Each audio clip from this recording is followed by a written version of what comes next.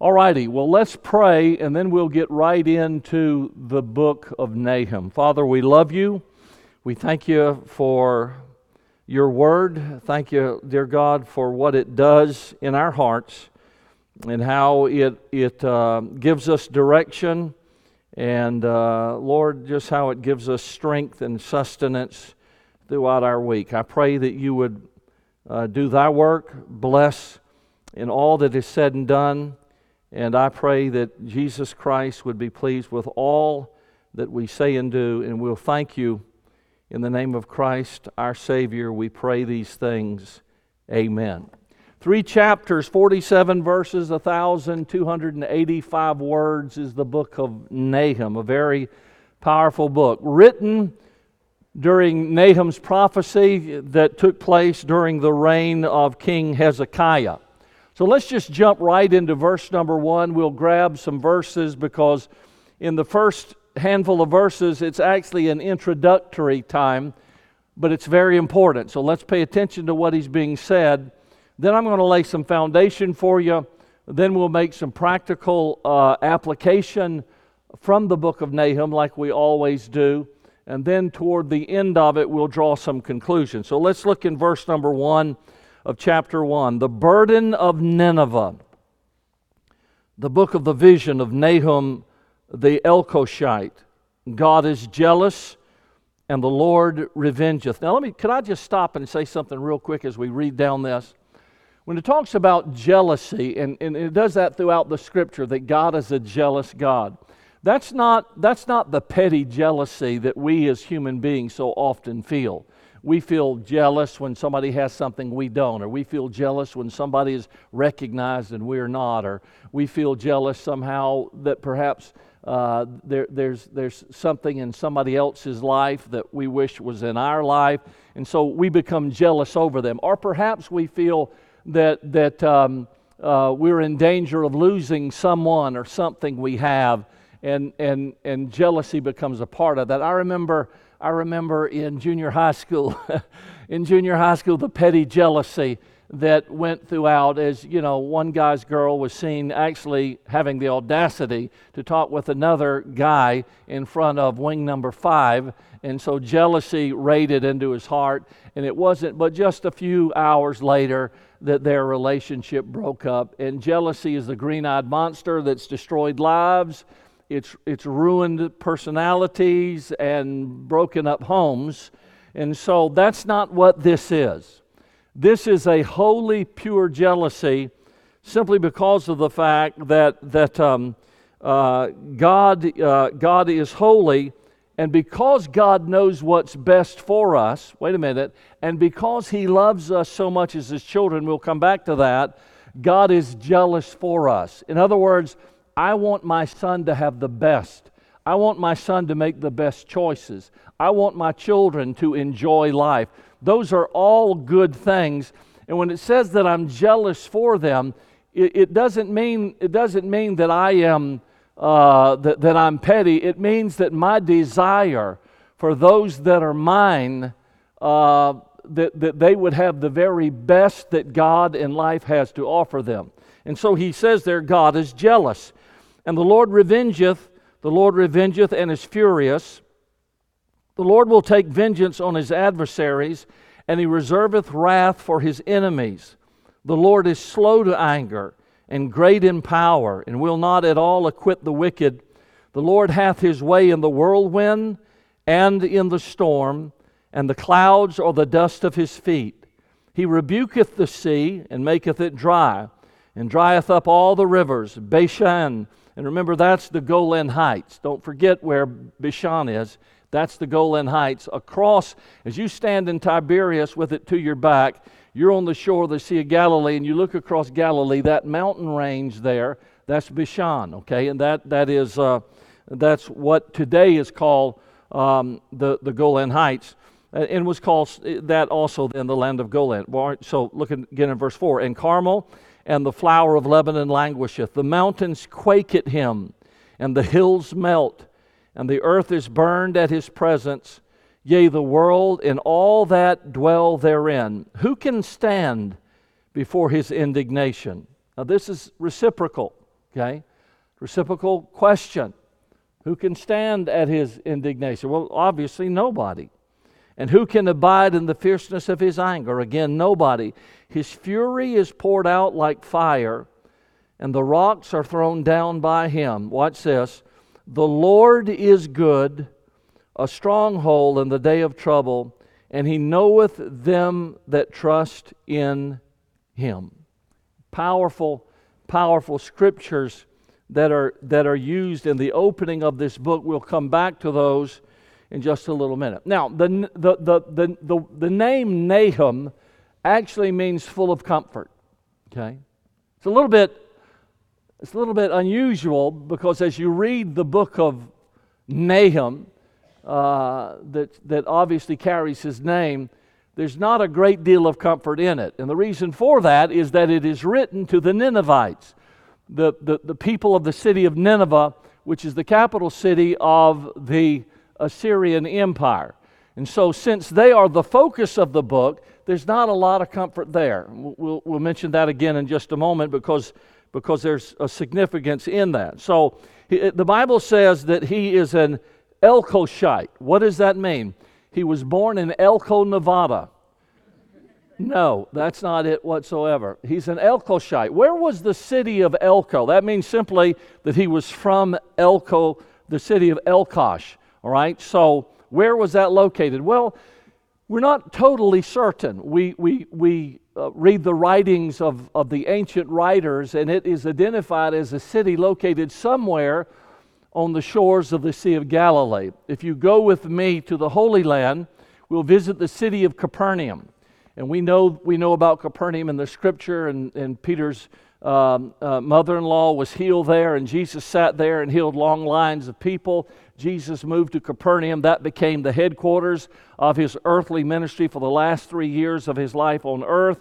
And the name, the guide will tell you, the name Capernaum is actually Capernaum. Capernaum. That's how they say it over there, Capernaum. And so what that literally means is the town or the city of Nahum. And so they believe there that perhaps that this was the city where Elkosh was, and that what we call Capernaum was founded in the same spot there on the Sea of Galilee. And so it's interesting that Capernaum means the village of Nahum. Now, so he's talking to us. He tells us immediately, listen to this statement, the burden of Nineveh. Now, immediately when we run into that right away, the burden of Nineveh, that's a statement. And what does it mean? It means that this is going to be a burdensome prophecy that's going to be delivered to the Ninevites, okay? It's going to be delivered to the people of Nineveh. Now, you will recall, I'm sure, that it was the Ninevites that Jonah, the prophet, was sent to, and he was called to prophesy against them. And while the Ninevites, the Assyrians, the Assyrian Empire, was certainly feared, they were equally as hated, okay? So the emotions and the passions involved in Jonah's refusal to start with to go to Nineveh wasn't just because he was afraid of them, it was because he hated them, okay? He hated them, he despised. They were a despicable people. They were a bully nation. They were a marauding, rogue people that literally overthrew anything and everything in their path, and they were noted for their cruelty. They would cut off the legs and the arms, noses and tongues and other parts of the body of people that they held captive. Their way of branding them to let everybody know, that guy staggering around town, he's got a brand on his shoulder. No. That's not how they branded them. You would notice people missing ears or missing a nose or something like that would visibly let you know that they were They were captives. They were people that had brought in. Of the worst kind of prisoner, they would gouge their eyes out. They would bring them into the city, literally gouge their eyes out, and if they didn't kill them after that, after the torture, then they would be staggering around as what we would call a homeless person, begging on street corners, and that was their torture. There is actually recordings of bringing in huge herds of captive people, and because they did not want the responsibility of taking care of children, they would build bonfires, and at their celebrations they would toss young children into the bonfire alive and just carry on a party while the children screamed and were burned alive. I mean, they were hated because of their absolute vileness. Not only that, but it was a psychological warfare. So if that's going on, people are hearing about it, they're afraid.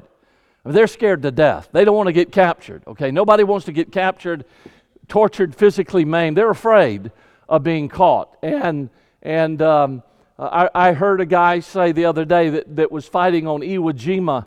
I saw a program talking about the islands of the Pacific and the different islands that they fought on, and unbelievable battles. And rather than being caught by the Japanese, who at that time tortured people grotesquely, and sometimes you would find them after torturing them, they would prop them up on a pathway around the island, and their buddies would find them. And I won't go into the details, the grotesque details of it, but the guy said that they always kept a bullet. They always kept a bullet in their 45. They reserved one bullet just in case they were overrun and were about to be captured, and they would choose death rather than being captured by the Japanese. I told you the story, I think, when we talked about Jonah, how that 40,000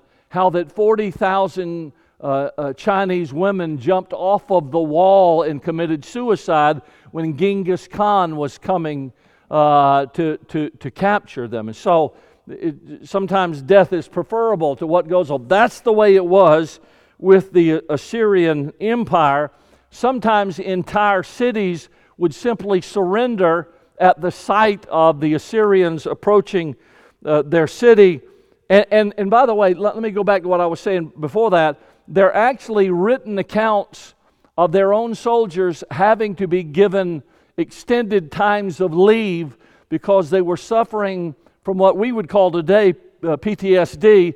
They were suffering psychological problems because they were being ordered to torture people and burn children alive, and you could do that for so long, and they began to break down emotionally and mentally.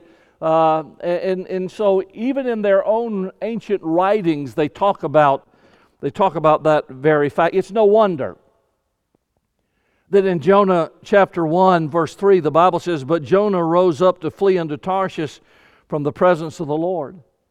And he went down to Joppa and found a ship going to Tarshish. And so he paid the fare thereof and went down into it to go with them into Tarshish from the presence of the Lord." Now I want you to listen carefully, because it's interesting to me. The Bible said the reason he went down to Joppa, now this is all going to tie into Nahum. The foundation of this book is laid in Jonah's book, okay? So to grasp it, we need to go back and just take another snapshot of Jonah, okay? When Jonah left, the Bible doesn't say, and we talk about what they did and talk about the fear and all that kind of stuff, but the Bible doesn't say that he fled from the presence of the Ninevites, what the Scripture says. It doesn't say he left because he was afraid. Now, was he afraid? I think that might be a good supposition, okay? Yeah, I mean, I don't think anybody's going to go into Nineveh popping gum, okay? And not just go walking and say, "Hey, dudes, what's happening? God's got a message for you." That's probably not going to happen. There would probably be some natural trepidation. I think we can imagine that and probably feel that for him. But the reason he left was he was running from the presence of the Lord, okay? He wasn't running from the Ninevites. He was running from God. And the reason for that is because what we don't know in chapter 1 is because we're not privy to a conversation that was going on during this whole time that we're told about in chapter 4. Okay, so in chapter 1, God says, Jonah, go to Nineveh. Jonah says, I'm not going there. He gets on a ship and said, I'm going to Tarshish. What we did not hear in chapter 1 is what we're told about in chapter 4, and that is a conversation that's going on between God and Jonah. Okay? And Jonah gives hint to that in Jonah chapter 4. Let me read for you, all right? Everybody with me? Jonah chapter 4, verse 2. Listen to this. And he prayed unto the Lord. Now this is after revival broke out. So Jonah's sent, he preaches to the Ninevites. You know what his message, we don't know the full entirety of it. I don't know. All the Bible tells us is he said, God said, repent or you're gone. And so they repented. The king said, who knows if maybe God will spare us. So in sackcloth and ashes, he leads his people in repentance. The whole city repents, and there's a revival that breaks out. From our study of it, it's the greatest revival in the entire Bible, as far as I'm aware of. Okay.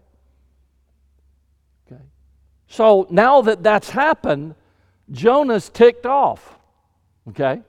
So in verse number 3, he tells why he's ticked off. And he said this, listen, and he prayed unto the Lord, and he said, I pray thee, O Lord, number 1, was not this the saying?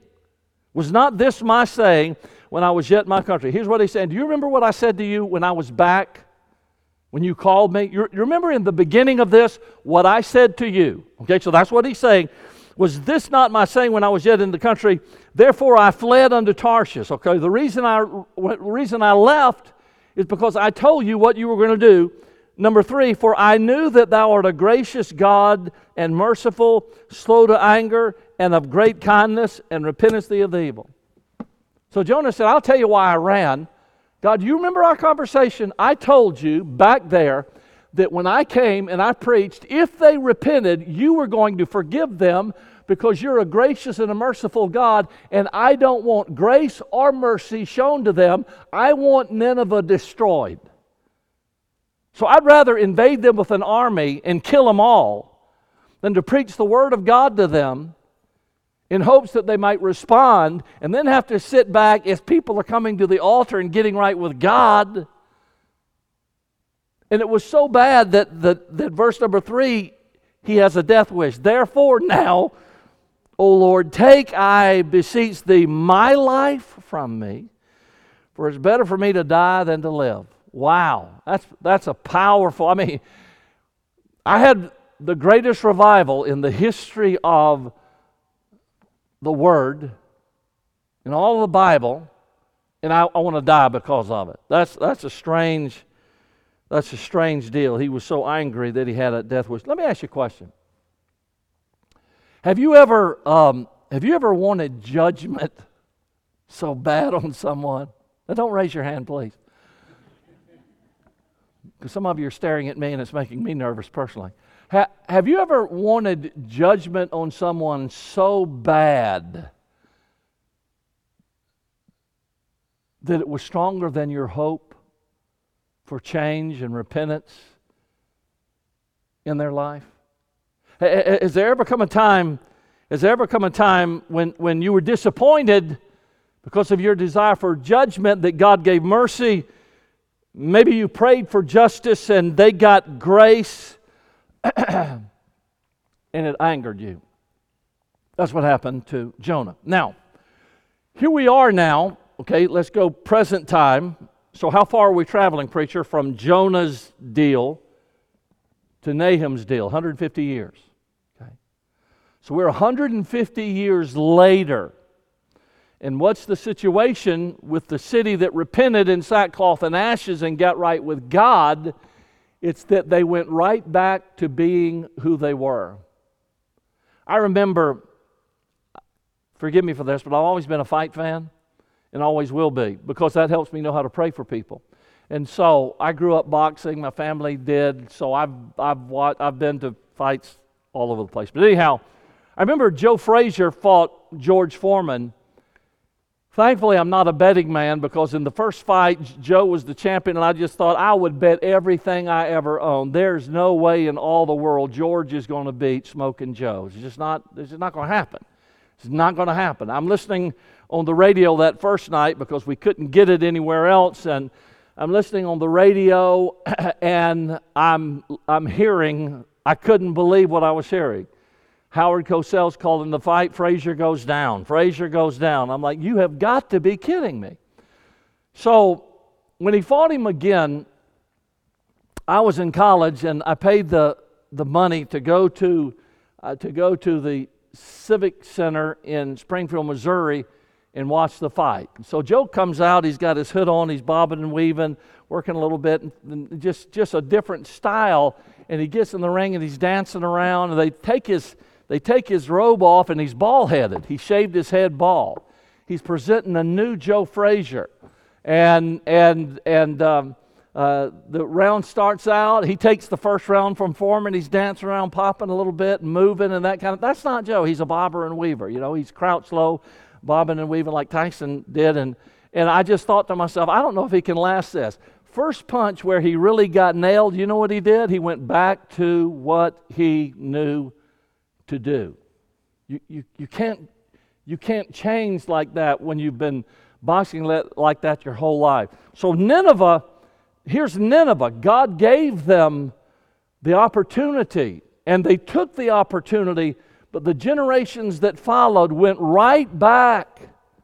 They jumped over the repentive generation. 150 years later, they're right back to doing what their forefathers had done for many, many years. Chapter 2 of Nahum. Look there with me. Let's just start out with an alarming statement, okay? Nahum chapter 2, verse 13. Behold, I am against thee, saith who? The Lord of hosts. And now look at me. That ought to lock your heart. That ought to lock your heart. Can you imagine God sending a letter, and somebody said, hey, Pastor, God sent a letter to you, and here it is. And I'm like, okay, well, it's a letter from God. I can't wait. And I open it up, and it says, hey, Dean, I am against you. Well, my heart's locked, okay? I mean, I'm thinking maybe he's got the wrong Dean, you know what I'm saying? And so, but I'm against you, and I will burn her chariots in the smoke, and the sword shall devour thy young lions, and I will cut off thy prey from the earth, and the voice of thy messenger shall be heard no more. Jump with me to chapter 3. Let's pick it up, verse 1. Woe to the bloody city! It is full of lies and robbery. The prey departeth not. The noise of a whip, and the noise of the rattling of the wheels, and the prancing of the horses, and of the jumping chariots. The horseman lifteth up both the bright sword and the glittering spear, and there is a multitude of slain, and a great number of carcasses. There is none end of their corpses. They stumble upon their corpse. Wow, talk about a city. You've butchered so many people in your own town, you got to step over them. Your streets are filled with the dead that you've killed. You've got to step over graves. People are decomposing in your streets. It's a horrible picture that they're given here.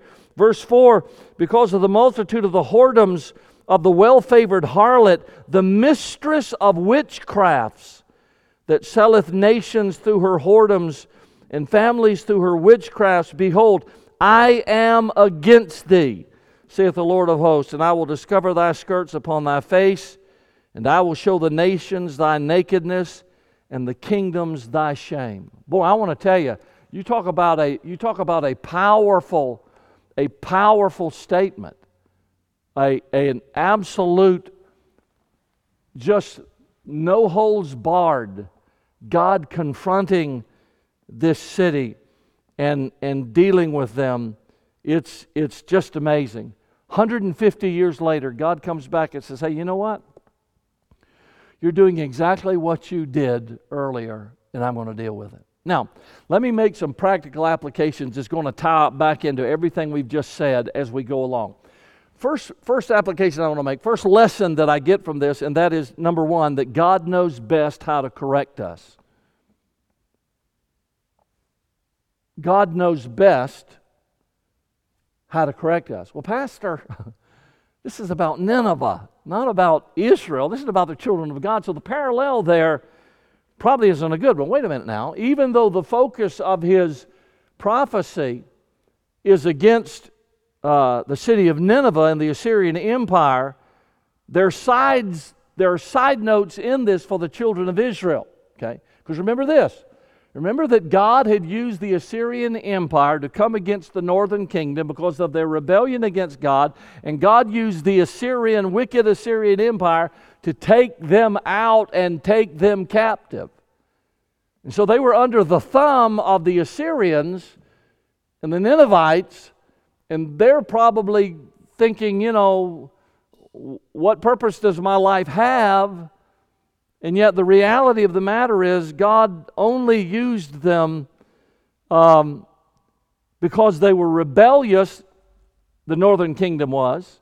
God used the Assyrians to lead them into captivity. Let me just say this.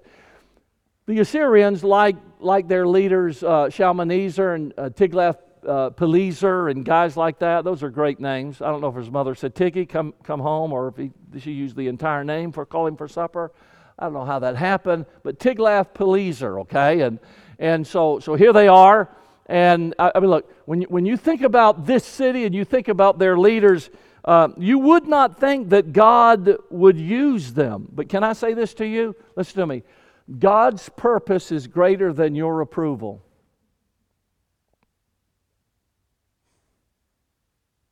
See, that's what sometimes we miss. Why does God use people that I don't think He should use? Because God's purpose is greater than who He's using. God didn't say, Tiglath-Pileser is one of the finest men I've ever known, and I've got a ministry for him. No, that's not what happened. He was a scoundrel, leading a scoundrel people, and we know that, okay? But God used Nebuchadnezzar, and remember Nebuchadnezzar finally came to the Lord, but God used Nebuchadnezzar and the Babylonian Empire. Boy, you want to talk about another wicked empire? The Ninevites were more religious, and the Babylonians were more political. Okay, that was their impact. More religious in that it was a harlot. It was filled with witchcraft. That spiritual tone in the condemnation of them. Babylon was more of a political entity, and yet God used Nebuchadnezzar, who boasted of himself so much that he spent time like an animal out grazing grass, and so God used him. Why would God use a Nebuchadnezzar to correct the people of God? Because correcting the people of God was more important to God. What God was doing, the purpose of God, was more important to God than Nebuchadnezzar. And the reasons that we might not think that to be the best decision.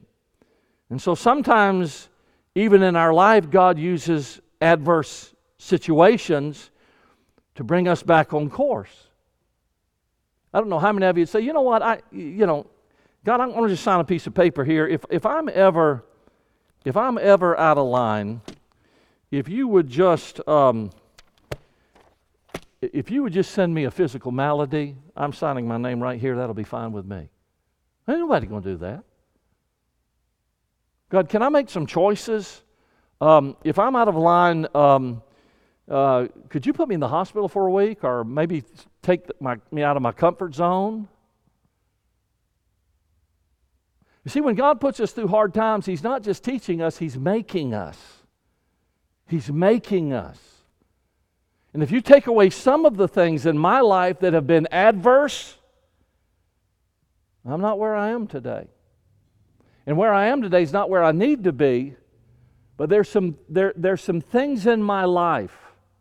Dixie and I and Susie sat around, and we talked the other night about if there were things in our life we could remove, things that had happened to us, what would be the things that we would want to remove, okay? And the things maybe that you might think we might want to remove that we wouldn't remove. And one of the things I said was, if I could go back, I wouldn't take cancer out of my life, because I learned more about God in that time frame. It brought me to a place where I had never been, because I had ministered with people, I had counseled with people, and now the things that I had told them to do, I'm having to do myself. And I'm on a helpless ambulance ride to a hospital in a city where I don't even live, with a doctor I don't even know, and they're telling me I've got something that I had no idea I had. And so I am now suddenly finding myself helpless and at the absolute mercy of God. And I remember when they wheeled me back into the surgery room, the last thing I said to God before the whole world began to spin and the lights went out, I said, God, everything is gone from my control. I don't have a handle on nothing. I am totally at your mercy, and all I can do is yield myself to you. And I wouldn't want to go back, because that was such a valuable lesson to me, even though it was an Assyrian, even though it was a Babylonian, even though it was something that I did not want in my life. At that time, looking back on it, I can see where God used that to help make me in a way that He wanted me to make. The painful thing was that my wife said it was our marriage. No, I'm kidding. Anyhow, so those things are not of our choosing, but God knows how to reach us and love us enough to bring us pain in order to correct us. Jump with me to Hebrews chapter 12. Everybody go to Hebrews chapter 12. I want you to see this. We're going to move through this, and so stay with me. But we need to point this. We need to put this here, because God knows what you need to correct you. And listen to me. He loves you enough that if you're getting off course, He's not going to sit there and say, oh, well, there's a train coming. I'm going to watch my child and hope they make it across the track. You know what He's going to do? He's going to chase you screaming. He's going to get a hold of you. He's going to turn you around. And then probably there's going to be some instructive measures to keep you from ever going back toward that direction again. He's done that in my life. If He had not, I wouldn't be here. I could go back and tell you. 17 years old, God's calling me to preach. I don't want to preach. Okay? I'm not going to deprive some team of having a Super Bowl winning quarterback. I cannot do that, and so I didn't want to preach. I wanted to do what I wanted to do.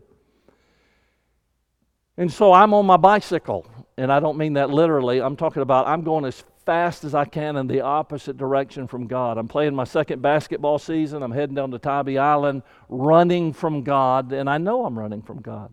I don't want to do what God wants me to do. And I wound up on the side of the marsh with a locked up rear end on my beautiful 1963 Mercury Comet with the 1995 Earl Schreib's paint job, sky blue, and could have lost my life. But when the smoke cleared and everything came still, I said to God, okay, all right, I know what you want. I know what you're saying, and I will answer. Now, should you get to that point? No, but I'm just saying my God loved me enough to pursue me down Tybee Road. And I'm thankful that He did, because here I am at South Valley, and my wife is blessed to have me. Amen? Now, so look with me, Hebrews chapter 12, verse 5. Look at this. And ye have forgotten the exhortation that speaketh unto you as unto children. My son, despise not thou the chastening of the Lord, nor faint when thou art rebuked of Him. You mean God rebukes His children? Not in this day of grace. Certainly not. God's good with everything. Anything you want to do, just grab the grace brush and paint it. You get by with anything. That's not what the Bible said. Okay, look at me, verse 6. For whom the Lord loveth, and He does what? Chasteneth. Wow. And scourgeth every son whom He receiveth.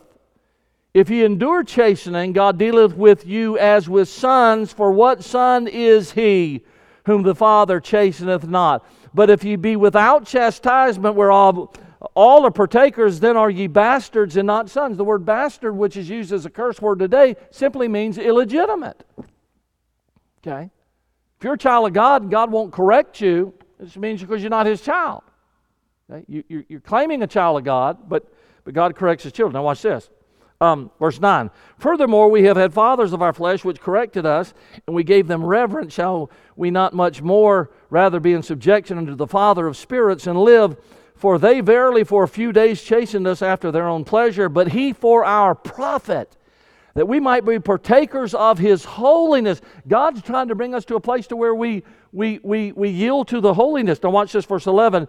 Now no chastening for the present seemeth to be joyous, but grievous. Nevertheless, afterward it yieldeth the peaceable fruit of righteousness unto them that are exercised thereby. Do you know why God dealt with me in my life when I was running from Him? Because God had for me the peaceable fruit of righteousness. You know what I live today? I live a happy life. I'm a happy man.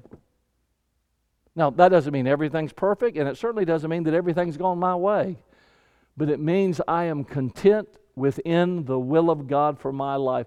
What God was calling me to, I thought was going to be something I would not want. What I found out later was I would rather have what I have today than anything that my path would have ever led to.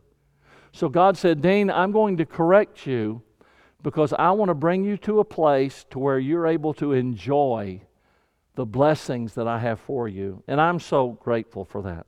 Number two, let me say this to you quickly. When God corrects us, He doesn't abandon us. Now, when God corrects us, so we're talking about God knows how best to correct us. Number two, this is important to remember. When He corrects us, He's not abandoning us. And the reason I say that is because there's another side to this coin, okay? There's another side to this coin. When God delivered this message through Nahum to Nineveh, there was also a message, a backside of the message that was given to Israel. Look with me in chapter 1.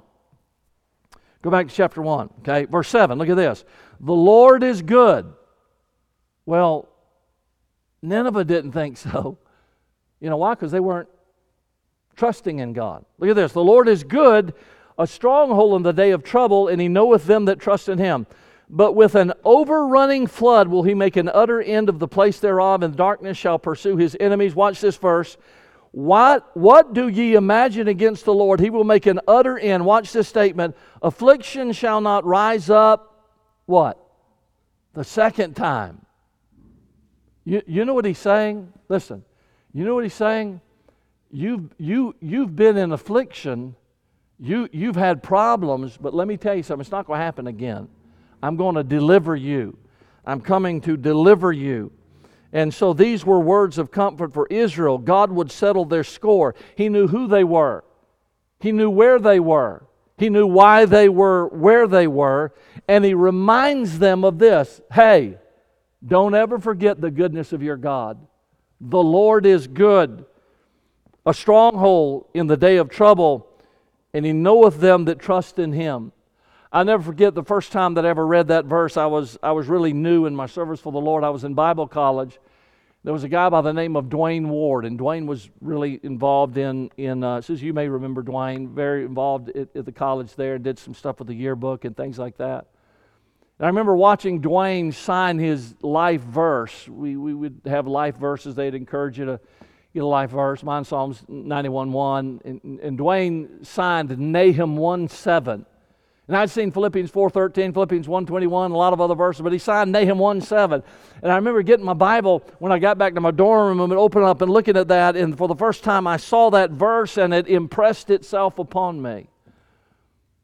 God, in His message to the Ninevites that I'm going to deal with you, the backside of that coin, the other side of that message to the children of Israel is, hey, don't forget, even though you have been held captive and oppressed, that your God is good. Your God is good. And everything God does towards you ultimately is for your good. And sometimes, like the children of Israel, our predicament is due to the poor decisions that we've made in life, and yet we have a tendency to blame God for where we are. Well, why am I here? Well, why don't you go back and look? You put your blinker on. You made a bad move. You made a bad choice. You entered a relationship you shouldn't enter. You did something that violated the principles of the Scriptures. Okay, so sometimes we have to face up to the fact that this isn't God's doing, this is Dean's doing. Okay, when I was going to Tybee Island as fast as I could from God, that wasn't God's problem, that was my problem. God had to deal with me. Listen to me. People who make this statement when they say it's unfair, not always, but oftentimes what they're really saying is God's unfair. Well, it's unfair. Well, wait a minute now. What do you mean by that? Do you mean that God's unfair? So we have to be careful, because what will happen is sometimes we'll talk ourselves into a situation. Remember that your tongue, it's a steering device. Okay, it's like a governor that turns a ship, or a bit that turns a horse. You can talk yourself into a direction. So be careful. Be careful when things go your way, a way that you don't want them to go, and you begin to talk about how unfair life is. Sometimes it's not God's fault, and sometimes it's not your fault. Sometimes it's the fault of people that make their own choices. Have you ever been in a place in your life where you took the blame for somebody else's choice? I sure have. You ever wondered, what could I have done more? What could I have done better? Have you ever burdened guilt in your life that literally made you physically sick to your stomach? I have. If you ever want to talk with me about it, I'll be glad to sit down and talk with you about it. But it's not a decision that I made. It's a decision that somebody else made, and I vicariously took upon myself those decisions. So you got to be careful. You have to be careful that we don't do that. We have to watch out for that. So here's the point. Here's the point. God hasn't abandoned them to the Assyrians. He's simply using the Assyrians as a correction. Let me give you a verse. I want you to write this verse down. This is a great verse for you. All right? Pastor Dean, what does God think about me? Are you ready for this? I want you to think about this verse of Scripture. Jeremiah 29, verse 11. For I know the thoughts that I think toward you, saith the Lord, thoughts of peace and not of evil, to give you an expected end. Read who he's saying that to. He's not saying that to people that are standing in the choir singing, "Oh, how I love Jesus," or coming soon, maybe morning, maybe noon. No, he's talking to people that are disobedient and rebellious, and God is saying to them, guys, listen, let me tell you what I think about when I see you. My thoughts are thoughts of peace, not of evil. I want to bless you. God wants to bless His children. And the thing that disturbs me about young people that I talk to, and every age person that I talk to, that's going in the opposite direction of God, I want to grab him and say, no. What you don't understand is that God has great things for you, and that God has great blessings for you, and that God has good thoughts toward you. God wants to bless your life. When I was running from God as a teenager, I thought it was because God didn't know what was best for my life. But you know what I found out? God knew exactly what was best for my life. And I'm enjoying that. I'm enjoying that today. The problem with Jonah is he couldn't see past the gourd that hung above his head. And so here's Jonah.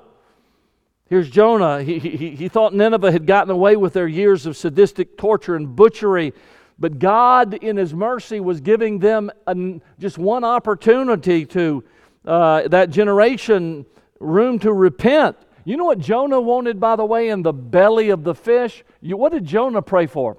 I need some mercy right here. I've been running. I've been doing what I was supposed to do. Endangered the lives of other people. God, would you be merciful to me? The fish vomits him up on land. You know what Jonah does? He takes a 3-day journey and makes it in one day. He's ready to do God's bid. But you know what he did not want? He did not want for others what he wanted for himself. He needed mercy, but he didn't want anybody else to get it. And so it's a great lesson for us. Let me say number 3, and I'm going to have to hasten, but number 3, God is always in control. Now let me just say this real quick. When Adam sinned, it threw the world into a mess that it has never recovered from since. Okay, I mean, it's just horrible.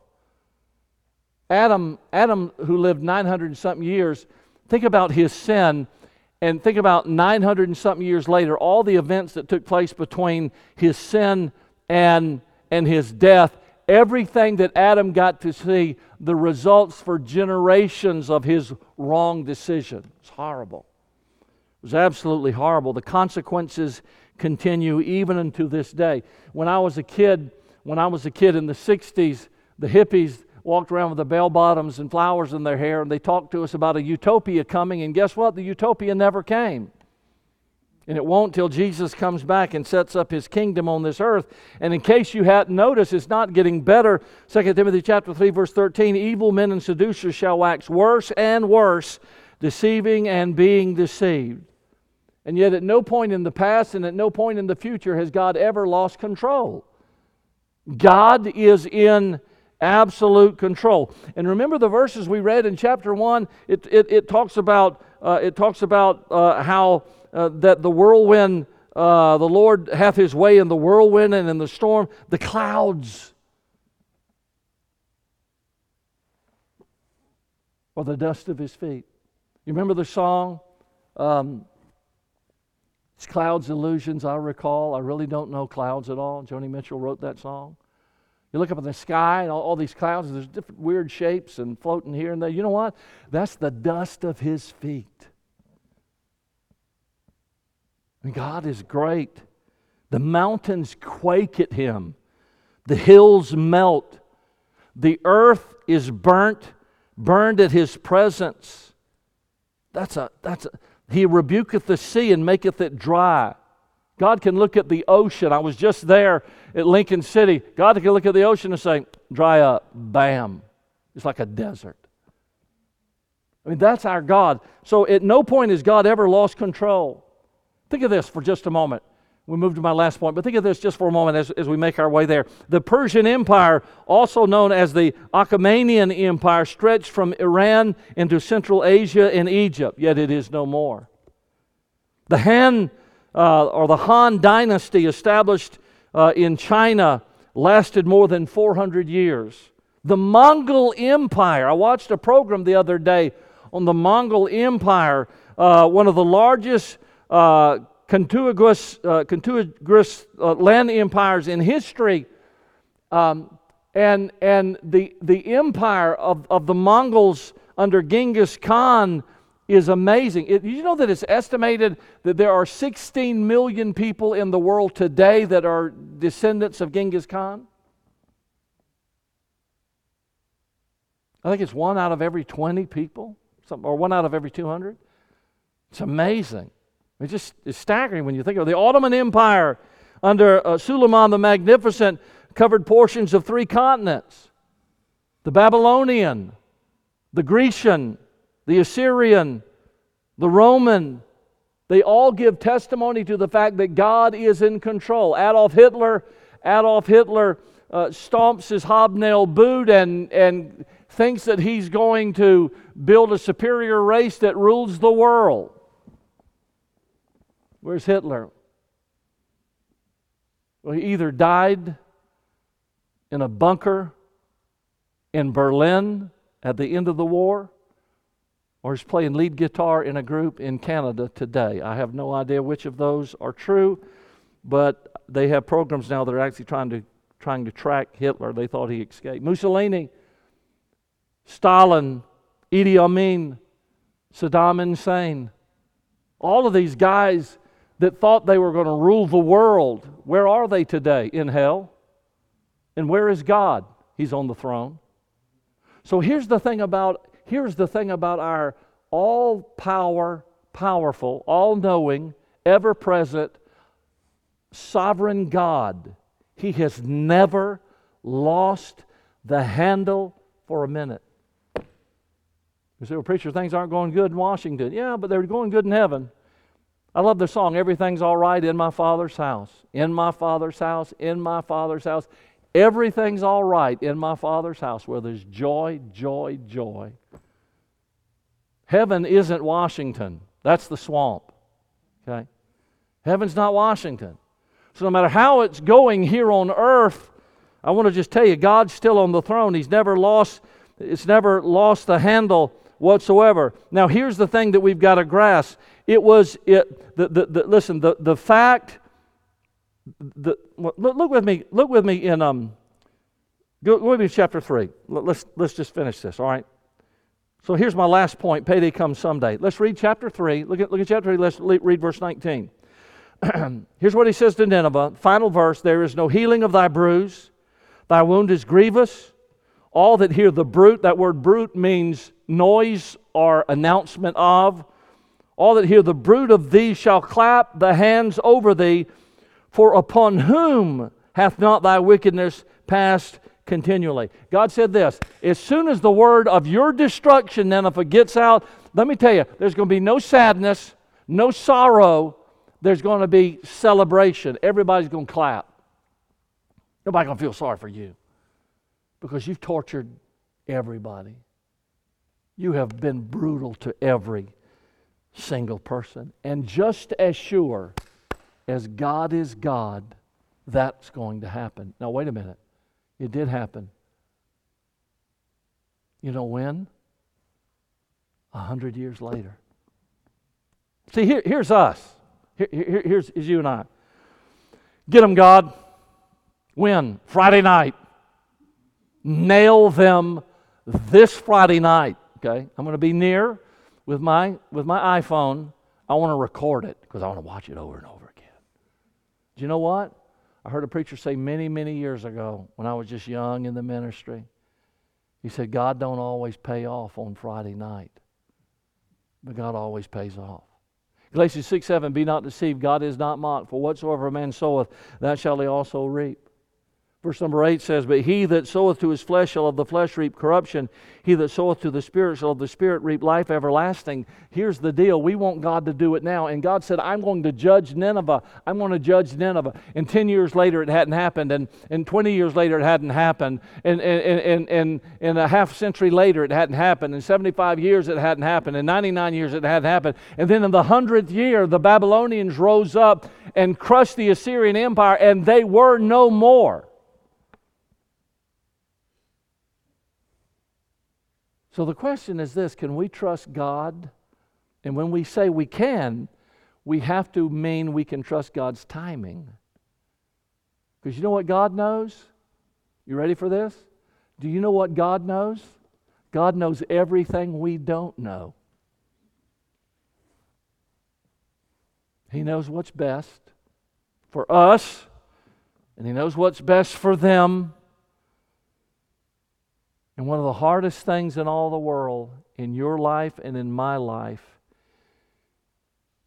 is to turn the clock over to God and say, here it is.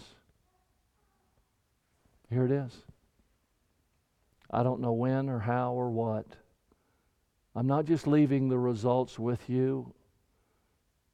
I'm claiming your promises, but I'm giving you the clock. You set the timing because you know what's best for the timing. Now,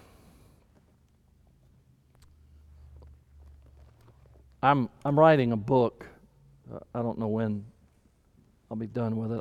I've got one book I'm fixing to put out that somebody else did for me, but I'm writing a book that goes through every day of the year and what happened on that day of the year. It's a book, it's a history book that looks at God's lessons through history on January 1st, 2nd, 3rd, all the way through. One of the things that I love about history and that I'm so fascinated about history is that the events of history illustrate the truth of the Word of God. Everything.